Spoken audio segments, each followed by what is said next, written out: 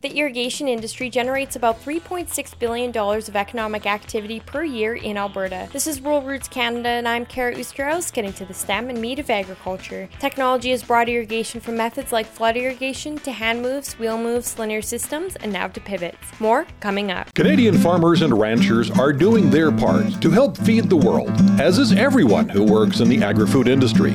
These people put their blood, sweat, and tears into this demanding lifestyle, which is quite often make or break. Rural Roots Canada follows the stories from the people at the heart of this industry.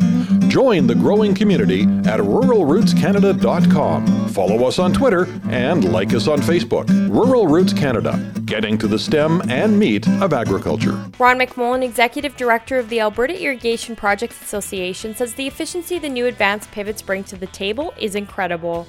So as you increase that efficiency, that means you're using less water.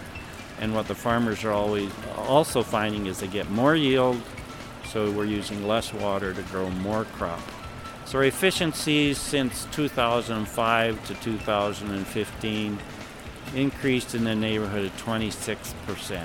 Jennifer Nitschelm, Director of the Irrigation Farm Water Branch at Alberta Agriculture, says new technologies are taking us towards a future of large buried underground pipelines.